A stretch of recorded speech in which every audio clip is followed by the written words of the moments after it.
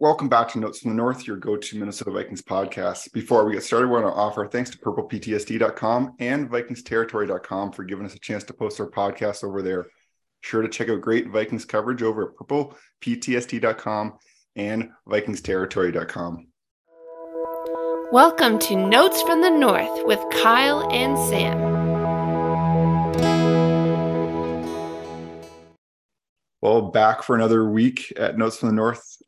Today, we've got some off-season maneuvering plans to figure out. So we'll turn over to Kyle to do that in a second here. But before we get into that, I know there's been some playoff football. I know you were watching a little bit yesterday. I know it has some impacts in terms of our predictions that we made at the start of the playoffs. You are officially eliminated. I've got. I actually couldn't remember what were my picks again? You had San Fran and you had Buffalo. Gosh, I'm an idiot, eh? Yeah. I had Kansas City. They're my lone survivor, and I think that means I got to pick them by default. I picked San Fran as well, which was a mistake. I should have known when you picked them. Right. I was going to go a different direction. And I said, actually, I was like, I don't want to choose both the number one seeds, although obviously that was what my gut was saying. So in a roundabout way, I'm perfect so far.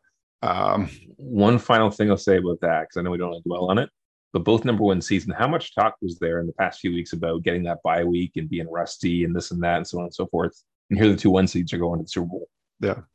And two very good teams, I think, realistically. Oh, yeah. In a sense, you probably could argue that they were both, like, being the number one seeds, they're the best teams there. Fair enough.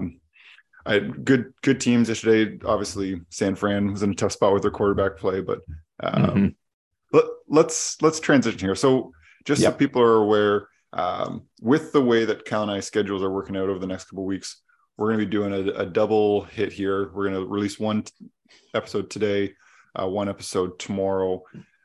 We'd hold off until next week, but knowing how fast information sometimes changes, I want to get things out as quickly as possible. So today, what we're going to look at, I think there's a real buzz around the team right now in terms of everyone wants to think about what do the Vikings do in the offseason. And I think I've certainly heard a lot of conversation about there's a few options, right? Or whether you're cutting guys or trading guys or restructuring guys. And it feels like often it's the restructuring that ends up happening. But what Kyle is going to do today, he's been given the task of GM for the day. And this is neither prescriptive nor predictive, but Kyle is going to take on the responsibility of clearing up a boatload of cap space for the Vikings. So, Kyle, anything else to add before we get into it?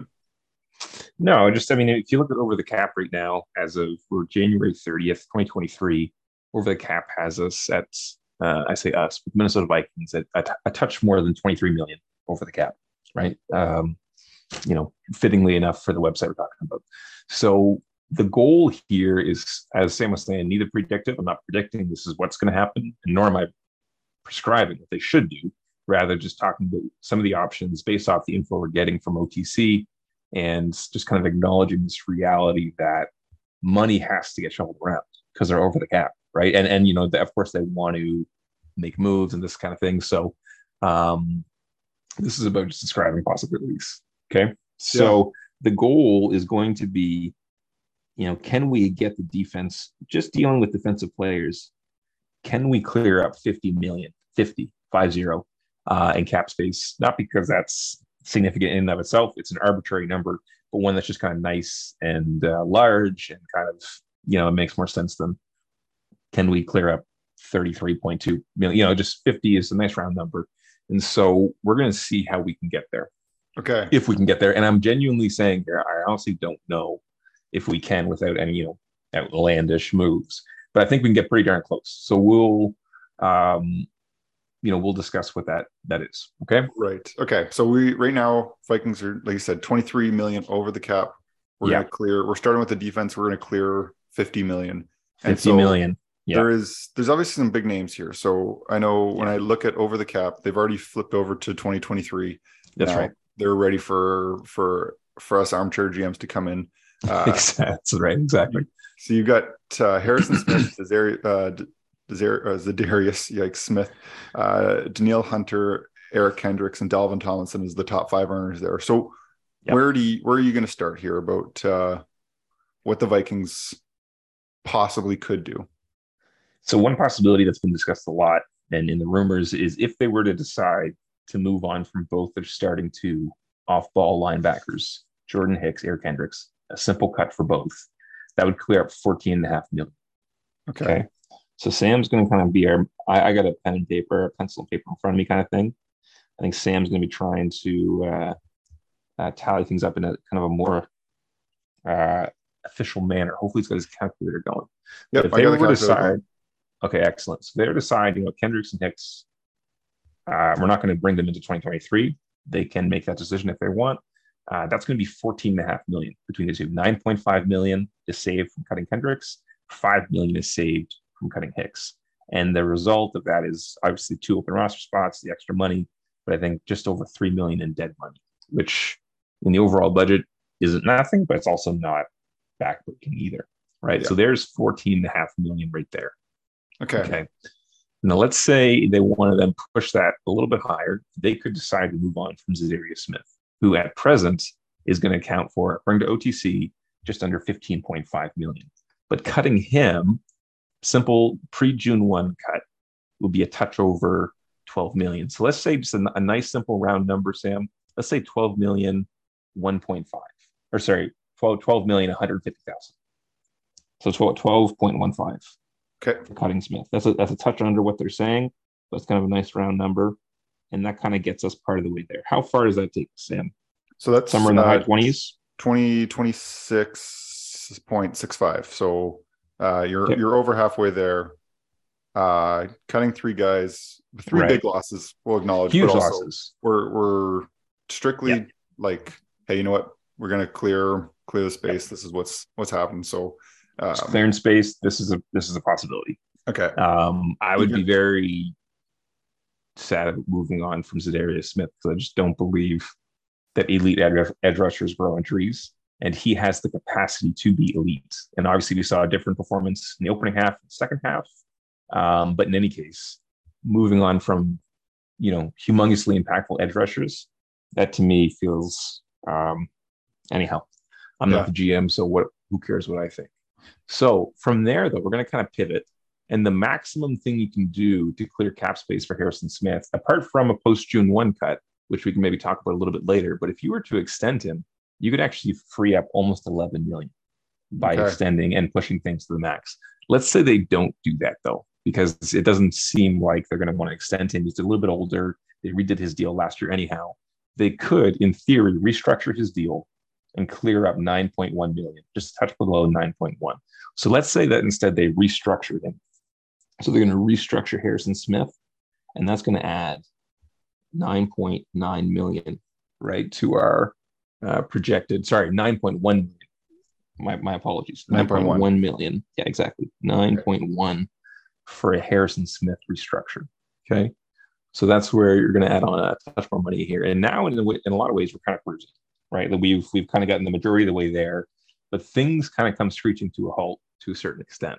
This is when things get a little bit more challenging to get that, kind of chunk money. Okay. But Danielle Hunter, you'll see, is underpaid. $13.12 million is going to be his cap hit this upcoming year, which is not very much for someone with his abilities. Let's say they want to extend him. Okay. Because again, you're talking about an elite edge rusher. They could free up a touch more than $3 million through an extension. And that's quite plausible to my mind, because I think he's only 28, Sam. And he actually finished as a top 10 edge rusher on PFF. He led the team in sacks with 10.5. I like Danielle Hunter, and I think he adjusted quite well, all things considered. Let's say they push it to the max with the extension and they free up $3 million there with Danielle Hunter. Okay. So let's say extension for Hunter. We get a restructure for Smith. We've got potential cuts for Kendricks, Hicks, and Zadarius Smith. Okay. Now from there, Sam, let's talk about a couple trades and see where that gets us. So let's say the Vikings want to move on from a couple of young players, Cameron Dantzler and DJ Wonnum. Okay. It's easier to trade someone like Dantzler and Wonnum because they're young, they still have some upside, and it's a cheap contract, right? And just a few years ago, they would have been part of a lot of teams' evaluation process, looking at draft picks kind of thing. So there often is a market for players on the tail end of their rookie deal, maybe don't have a future with the team they're currently on, but there can be, just think of the trade for Reagor, Blacklock. This is exactly what Kwesi Adofo-Mensah did prior to this current season. So it wouldn't be shocking if somebody was calling about Dantzler or want him, perhaps. I don't think you're going to get humongous draft capital, but this could happen, right? So, and it's entirely possible they'll still be in town, heading into 2023, but it's also possible they won't be.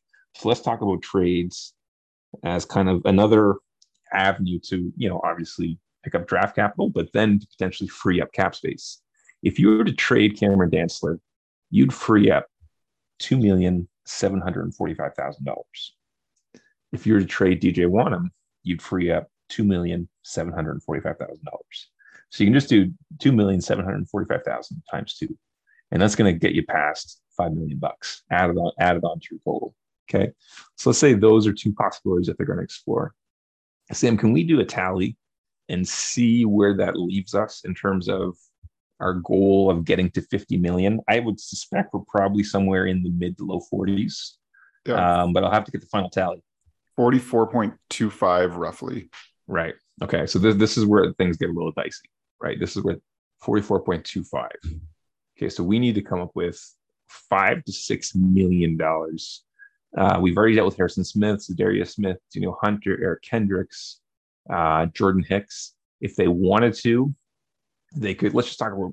We won't even necessarily jot these down as kind of official-ish kind of possibilities.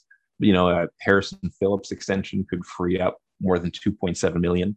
That could be a portion of things. They could decide to move on from Ross Blacklock, who they just traded for last year. But then in so doing, they would, let's see here, what's the financial official? Just under 1.7 million. Right. So that kind of gets you a portion away there, those two moves. The other possibility, Sam, is a post June 1 cut. Right. And so just for a little bit of clarity on what that means, it allows you to spread out the dead cap hit. Right. So rather than taking the entire dead cap hit in this current season, you'd spread it out over, consecutive years. And in so doing, you'd give yourself more cap room in the immediate, but then less in the future budget, because rather than just in 2023, it's also going to hit in 2024. So with that in mind, you could, say decide to cut Hicks or Kendricks. And instead of having, let's say, for instance, let's look at Kendricks here. So post June 1 cut. Let's see, pre-June 1, post-June 1, doesn't do much for them. Za'Darius Smith, let's see if it does anything. Yeah, so Za'Darius Smith, for instance, you could add on a couple more million or 1.5 plus million in extra room.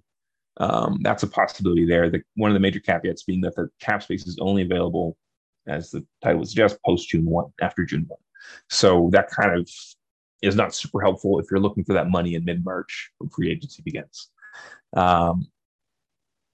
So we kind of, in the end here, we kind of discussed a lot of the major possibilities, major names, rumors that are floating around. We got to mid-40s, I think, Sam, say pretty confidently, but a little short of 50. Some of these moves will likely be made or could possibly be made, cuts and trades and restructures. Something has to happen. Neither Sam or I know what's going to happen, of course, but possibility is there. And we should probably expect to see a different defense next year, given the way things went in 2022. Yeah, you certainly hope, right? And I think that if you look at what the Vikings would look like if all those moves were made, certainly a lot weaker, but also you've got the cap space to be able to do some things. And I think you mentioned a few different options there. Mm-hmm. I personally, I'll just say this as we wrap up here. I really don't like the idea of punting things down future years. Right. Unless it really makes sense. But again, you've kind of gone through optimal hey, what's the quickest way to getting to 50 million in terms of space? I think one of the number or names that, again, not saying that this should happen, but a Dalvin Tomlinson cut post June 1 frees up 5 million. Right. And so that's a really good point. That's a really, really, really good point. So that's that in a sense. If you look at who would be most beneficial to cut in that post June 1 phase, because again, a pre June 1 cut for him, if I have the number correct, there's zero benefit. There's zero cap saving, but a post June 1 is 5. So right. Again, I think those post June 1 cuts are difficult. One, because you're punting into the future, and two, you don't have the money. You're delaying into the off season when you have your money. But I know we find that often those situations are, you can sign your rookie deals and figure out that piece. So One final thing. That's a good point. One thing to keep in mind: Dalvin Tomlinson's not actually under contract going into this next season. The cap hit that we're seeing, the dead money, it's a result of 4 years, and so we don't necessarily have to get into that right now. But Sam's just basically talking about possibility to lessen the cap hit, even though Dalvin Tomlinson, unless they sign a deal tomorrow, is going to be a free agent. He's not actually under contract in the upcoming season. Right. Yes. Yeah. Good clarification there.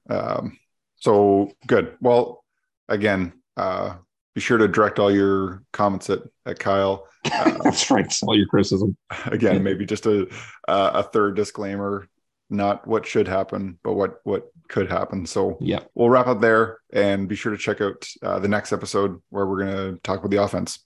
Part 2.